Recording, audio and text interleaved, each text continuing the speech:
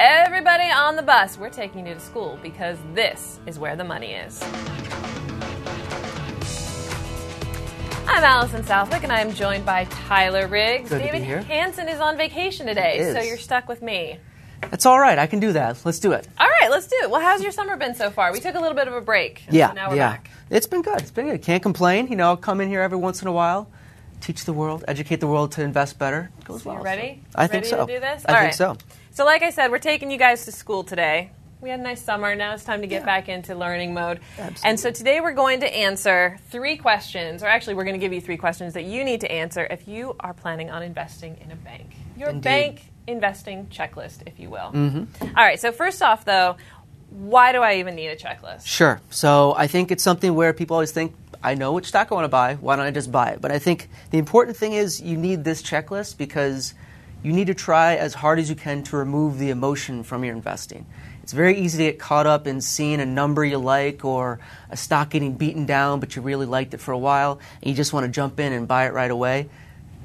That can be a little bit dangerous because you are letting your emotions sort of guide you on that purchase. So what the checklist does is it's a set list of questions to make sure you've sort of covered all your bases, to make sure you're not missing anything, and to make sure also you're looking sort of objectively at how you're investing. You can actually ask yourself these questions, and maybe your reasoning for this might not be that strong. So maybe you want to step back and then think about, maybe it's not the right time yet, or maybe I need to wait for another opportunity. 3 questions sounds a little too simple, but let's Sure. get into it, shall we? Yes. All right, the first question to ask is, where's the money coming from? Absolutely. Fitting for this show title, I think, too. So where the money is. So yes, where the money is coming from. Basically, with banks, we want to look at each little segment of how they lend out their money. Basically, if we get into things like investment banking, you know, you'd see a lot with maybe like a JP Morgan Chase or Citigroup, those type of companies where they have a lot of their chunk coming from this investment banking segment, which I kind of would interpret as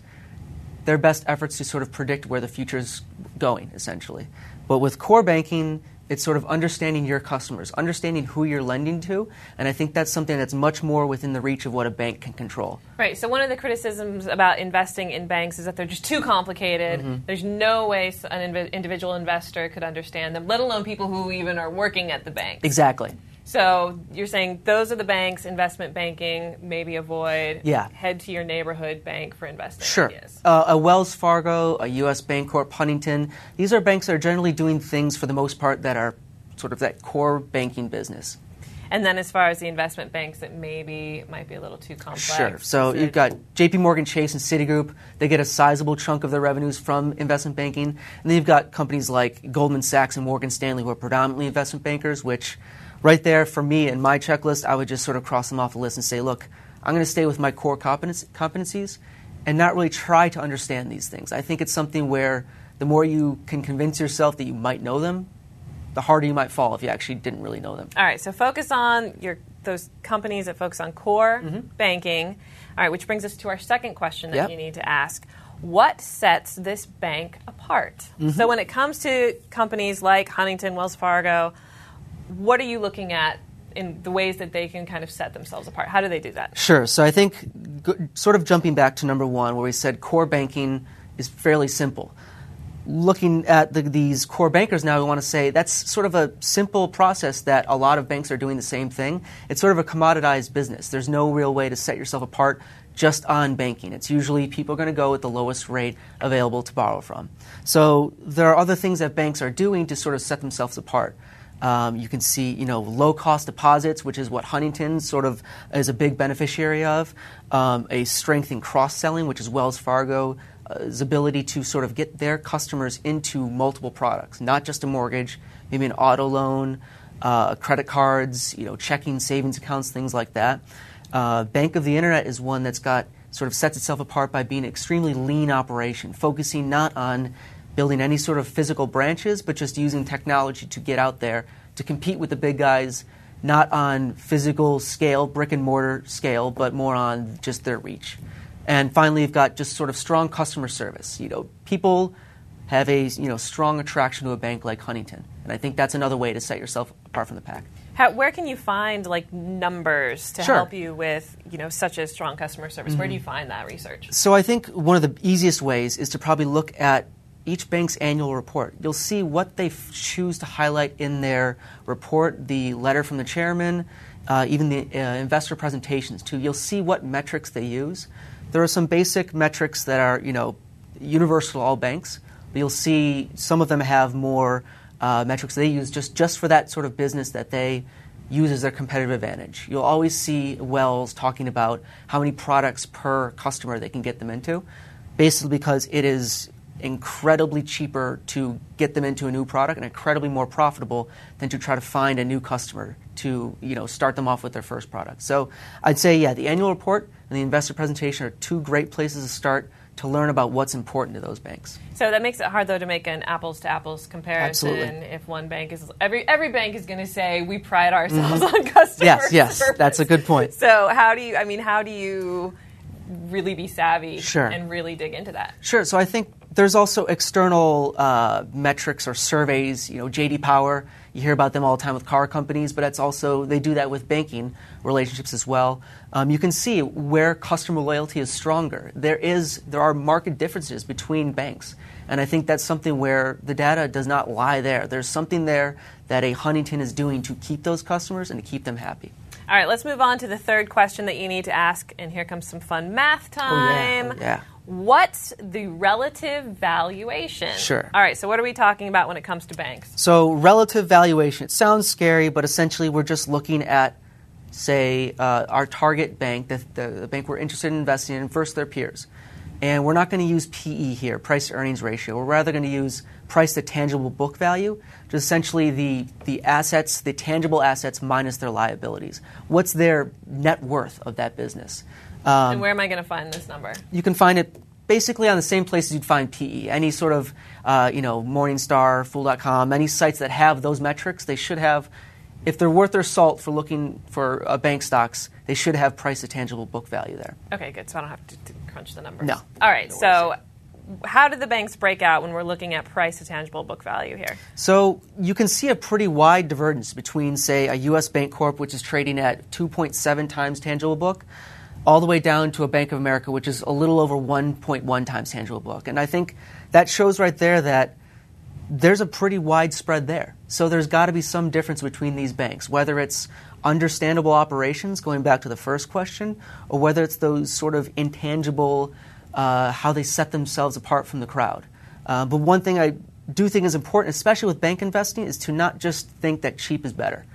A lot of investors, when they deal with banks, they just look at the price of tangible book value. They just take this third investing checklist question and just look at that. And I think that's sort of a dangerous and not the best, probably the best strategy to do. You look at a U.S. bank, which is 2.7 times tangible book. Wells Fargo's a little over two times. They look really expensive there. So you think maybe they're not that great of investments, but they're expensive for a reason. They're well-run operations there. And I think another important thing, and this is where the math sort of gets in a little bit, is the price to tangible book value. So that denominator, these ratios for, say, U.S. Bank and Wells Fargo have stayed fairly constant since 2009, maybe even dipping a bit.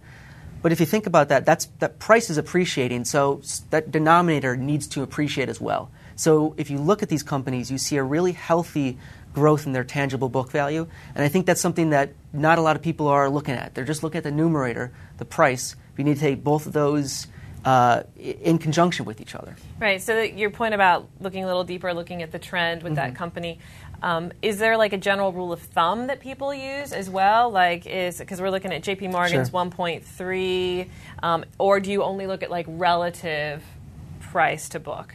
I think it's something where you'd want to look at, try to find as close of a peer as possible to that bank. It's tough. Every bank is going to be slightly different. They're going to have different larger investment banking segments, larger credit card segments. It's tough to compare them apples to apples. But I'd say try to find as close of peers as possible and say, what makes my bank trade higher or lower than peers? And do I think it should be trading higher or lower than peers? And I think that's where you sort of make those decisions there. All right, so taking all these three questions to recap. First one, where's the money coming from? Yep. What sets this bank apart? And what's the relative valuation? Yeah. So going off of your checklist, what are some companies, some banks that we should put on our watch list? Sure. So I'd say again, they're good examples of how you need multiple questions. You can't just look at one metric.